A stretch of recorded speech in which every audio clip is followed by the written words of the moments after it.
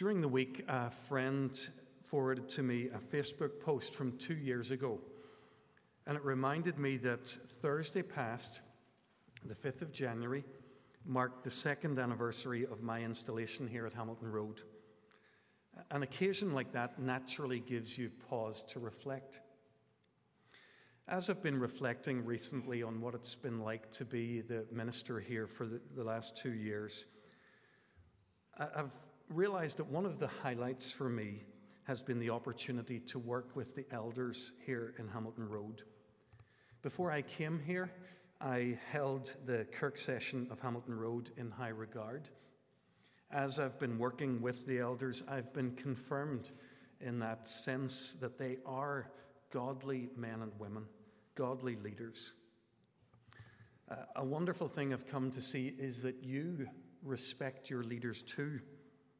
You know that you're blessed to be led by a group of people whose only passion is to point you to Jesus Christ. Leadership matters in the family of God. From the earliest days of the history of God's people recorded for us in the Old Testament, God gave leaders or elders to his people. We saw that actually in our recent series in the book of Deuteronomy. You might remember that one Sunday we noticed a large amount of teaching about leadership. We called it Choose True Leadership, our sermon that day.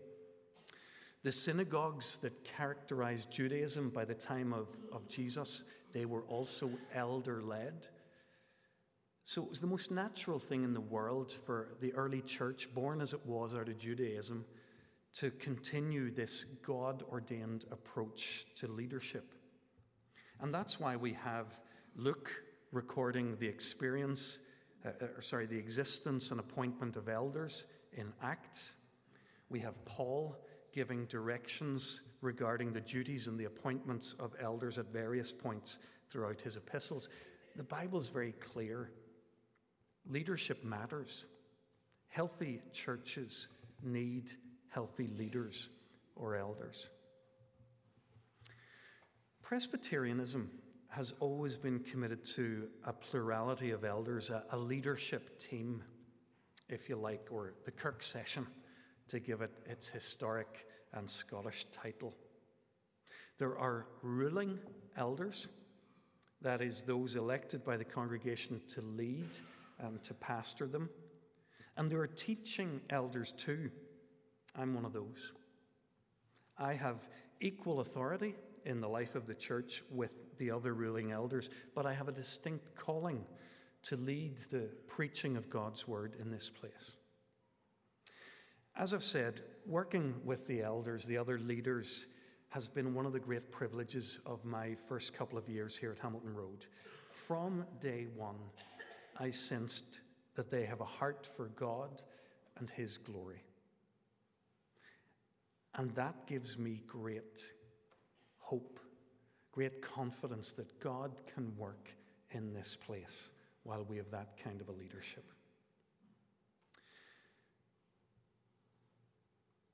We're going to be electing new elders.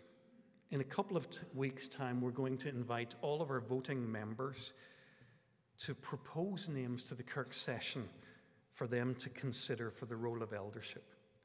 To prepare for that election later in January, we're going to take 3 Sunday mornings to think about the process that we're about to enter into and to go to God's word to seek his guidance for this important moment in the life of our church family.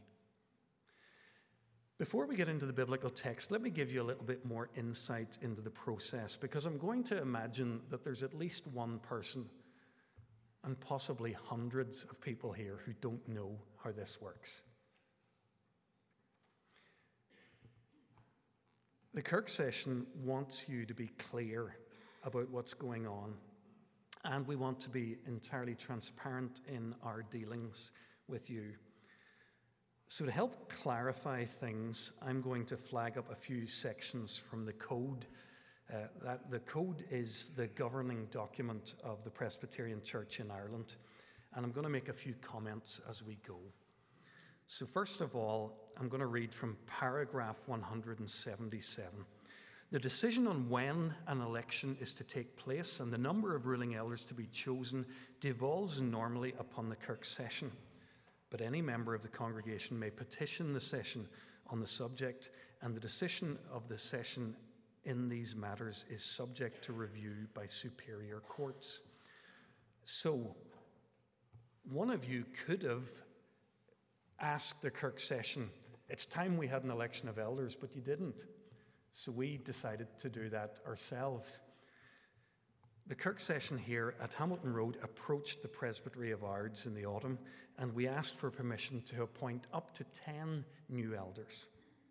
And that permission was granted. Now you might be wondering why. Why we asked permission to appoint new elders? Well, there are a couple of reasons at least that I've heard articulated as we have talked about this. First of all, we have a shrinking Kirk session. In the last couple of years, 8 elders have chosen to step back from that responsibility, many of them after many years of long service.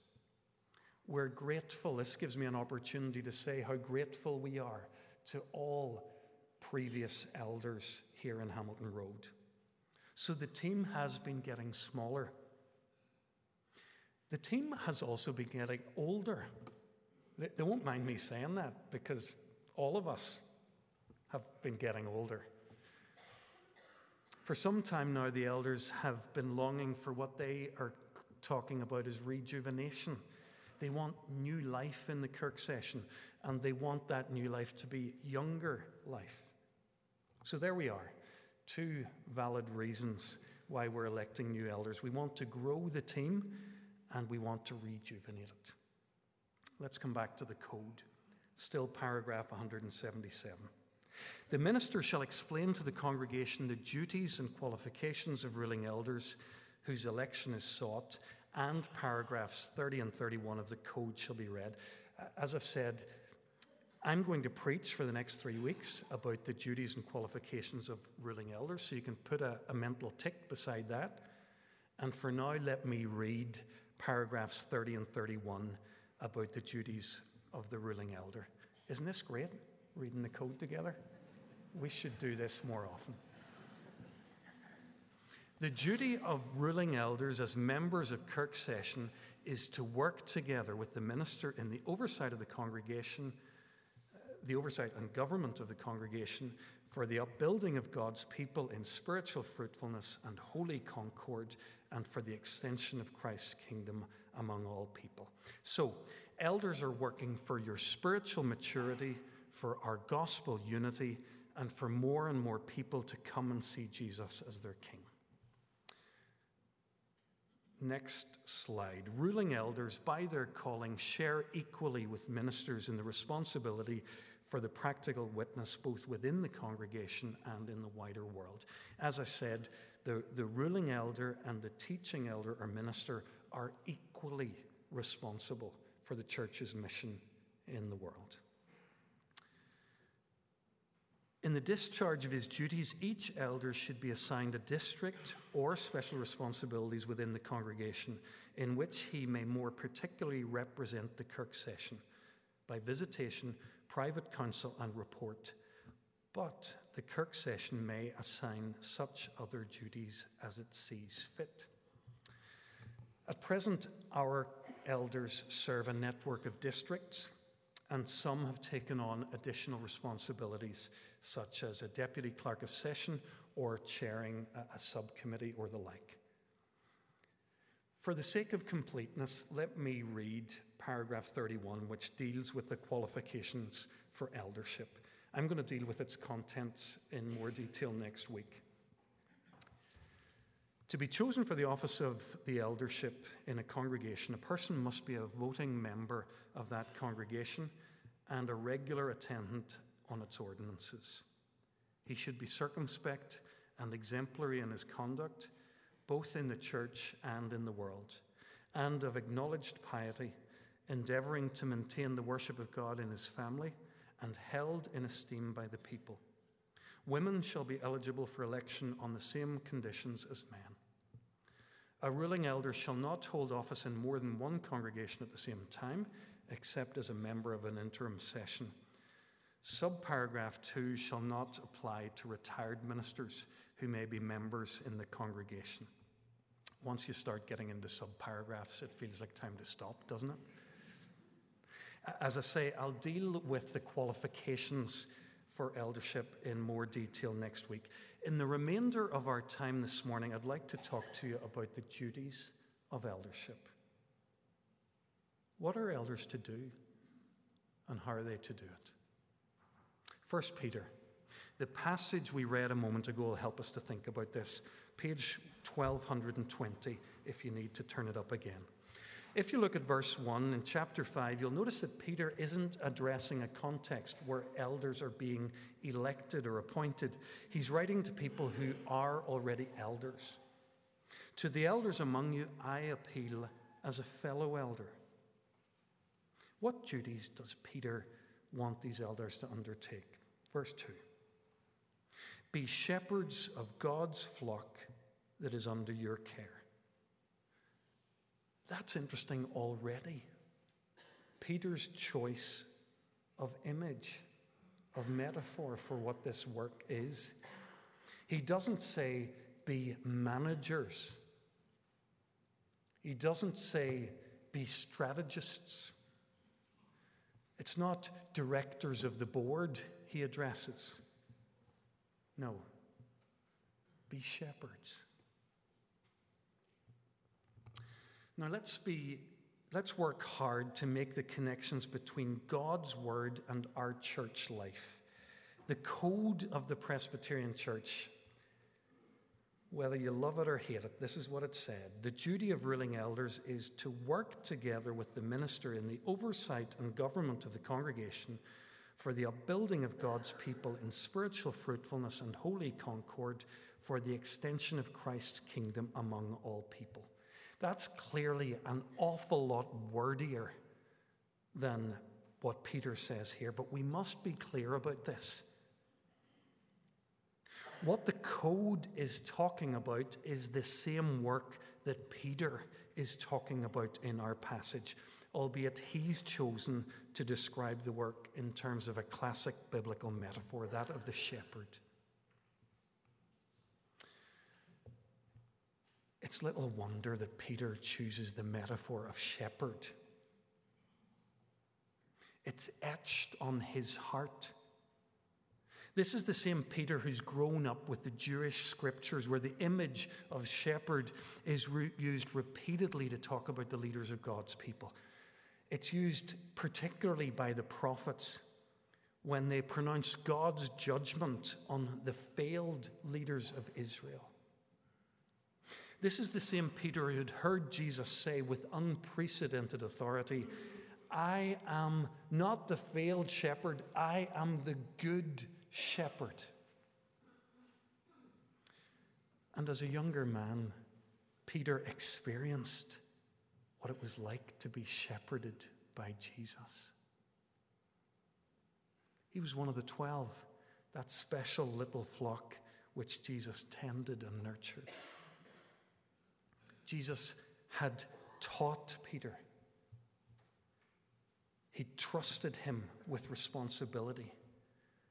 Jesus had corrected him. Jesus had forgiven him. Jesus had loved Peter to the end. Jesus had been a shepherd to Peter. We might say that he had discipled him. And it's with that understanding that Peter's now calling for a new generation of elders to be shepherds and disciplers of the people of God. Here in Hamilton Road, we say that our purpose is to see unbelieving people become faithful followers of Jesus Christ. We will never succeed in that work if our elders aren't faithful followers themselves, if they're not disciples themselves, committed to making disciples of others. They've got to be shepherds, to use Peter's language. Peter's told us what the basic work of eldership is. It's to shepherd and disciple people in the way of Jesus. Notice now what Peter has to say about how the elders are to go about their work. Peter instructs these elders using three contrasts, three not but constructions. He says, be shepherds not because you must, but because you're willing. Not pursuing dishonest gain, but eager to serve. Not lording it over those entrusted to you, but being examples to the flock. Let's look at these three one at a time. Elders shepherd God's people not because they must, but because they're willing. No one should be forced to be an elder, coerced or manipulated to take on these responsibilities. It's a responsibility that they must be willing to carry. That doesn't mean, by the way, that our new elders won't approach their ordination with some hesitation. It's possible that they'll struggle with feelings of unworthiness. It's possible that they'll be thinking long and hard about the demands of eldership. That's not only possible, that's good. But underlying all this uncertainty and hesitation, they must have a strong sense that God is calling them and that they are ready to serve him in this capacity, that he'll equip them for this task. Be shepherds because you're willing, as God wants you to be. Folks, bear this in mind. Try to remember this in a couple of weeks' time when you're making your proposals. God wants people who are willing in his service. Nothing kills ministry in a church than people taking up roles that they actually don't want to do. It's the willing whose work God blesses. It's the willing whom God enables. Ask yourself, how willing is this person to take up eldership in Hamilton Road and to make it a primary part of their calling? If the person that you're thinking of proposing is super busy outside of Hamilton Road, that they'd be unwilling to give up some of their responsibilities, that this job isn't a priority for them, then please don't propose them. It's not the right time for them to be an elder here in Hamilton Road. Elders are to be shepherds in this church, not because they must, but because they're willing. You'll find the second of Peter's not buts in the second part of verse 2. Elders shepherd God's people, not pursuing dishonest gain, but eager to serve. Now, this is as good a time as any to let the cat out of the bag. Elders don't get paid. There's no money in this. Not for anyone. Now that we know that you can't make any money out of eldership, you might be inclined to look at what Paul's saying here and say, well, it's not that relevant then. Before we do that, let me point out that we can pursue dishonest gain in ways that has nothing to do with money. When he translates it in the Message, Eugene Peterson has Paul saying that the elders do the work not calculating what they can get out of it. It's possible, you see, to enter into church leadership somehow thinking about what I'm going to get out of it. I remember the day when a professor in college challenged us students for the ministry, and he asked us about what we were hoping to get out of it. He said this: raise your hand if the desire for honor and prestige have played their part in your call to ministry. We all looked around. Nobody raised their hand. So he packed up his stuff and walked out. As he left, he said, I'll come back and I'll start teaching this class once you're willing to be honest about who you are and your deepest motivations.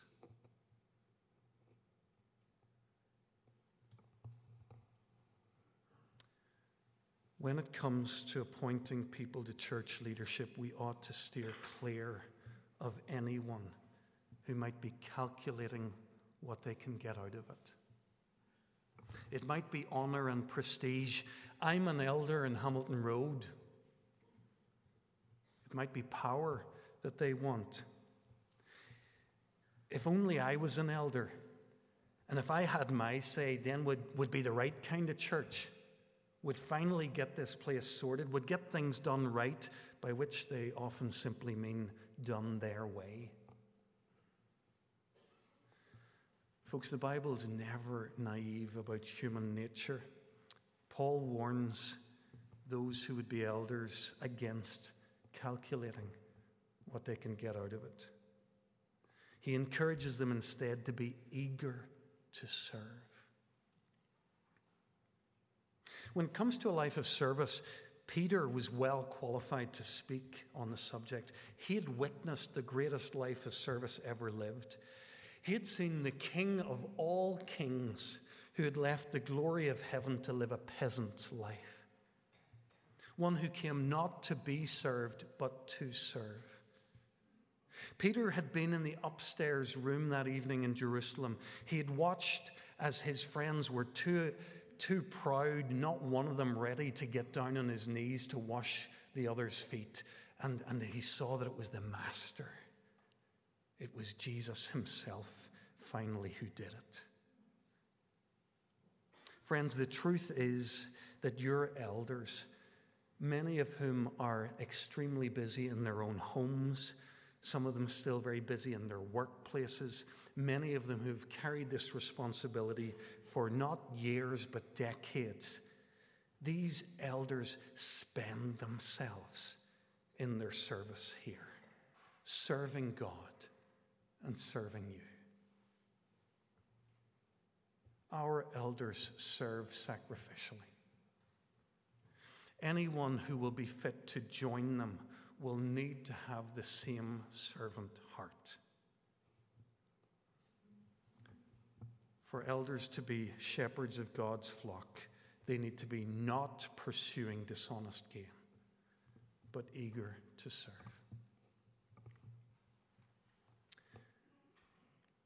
In verse 3, we come to the third of these contrasts, these not buts, and it flows naturally out of what we've been reading so far in verse 2. Elders are not lording it over those entrusted to them, but being examples to the flock. Friends, it's possible and it's common for men and women to take up positions of leadership in the church because they want to lord it over those entrusted to them. That's the biggest mistake people make about leadership. They think it's about being in charge. They don't understand that it's about service.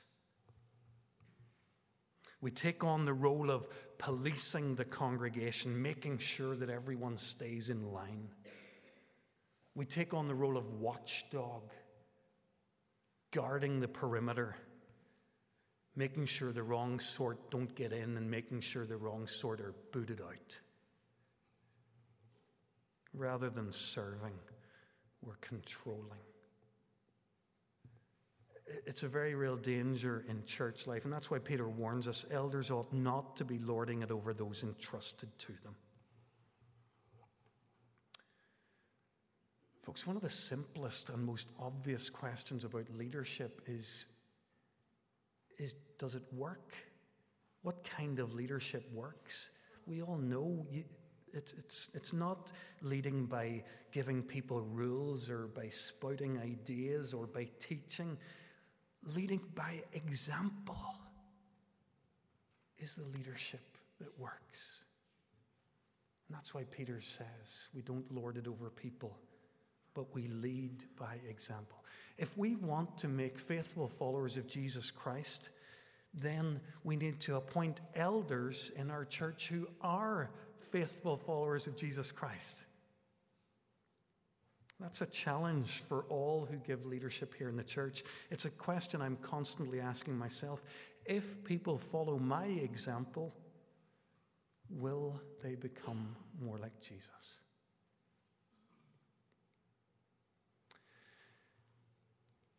In a couple of weeks' time, our Kirk session is going to invite the voting members here to propose names of people you'd like us to consider as new elders. Before any one of us makes a single proposal in this election, we need to be asking ourselves, is this man or woman following Jesus? Does what I see in their life make me want to follow Jesus more? Will they be able to lead me closer to Jesus? If the answer is no to one or any of those questions, then that person simply isn't ready for the job yet. If the answer is yes, then put their name on that proposal form. These are precisely the kind of men and women we want, leading us, shepherding us, discipling us. In a moment, we're going to come to the table here, and we're going to break bread together. And you might wonder what that has to do with this. What does the death of Jesus Christ, whom we remember in the sacrament, have to do with leadership, which we've been looking at today in God's Word? That has everything to do with this. The link is clear in our passage in John chapter 10, the passage where Jesus spoke about his form of leadership. I am the good shepherd, he says. The good shepherd lays down his life for the sheep. Christians follow a leader who gave his life for them. On the cross, his body broken and his blood shed. Christian leadership is Christ-like and cross-shaped service for the good of others. As we come to elect new elders, let's bear that in mind. And as we come to this table, let's stand together and sing of our servant King.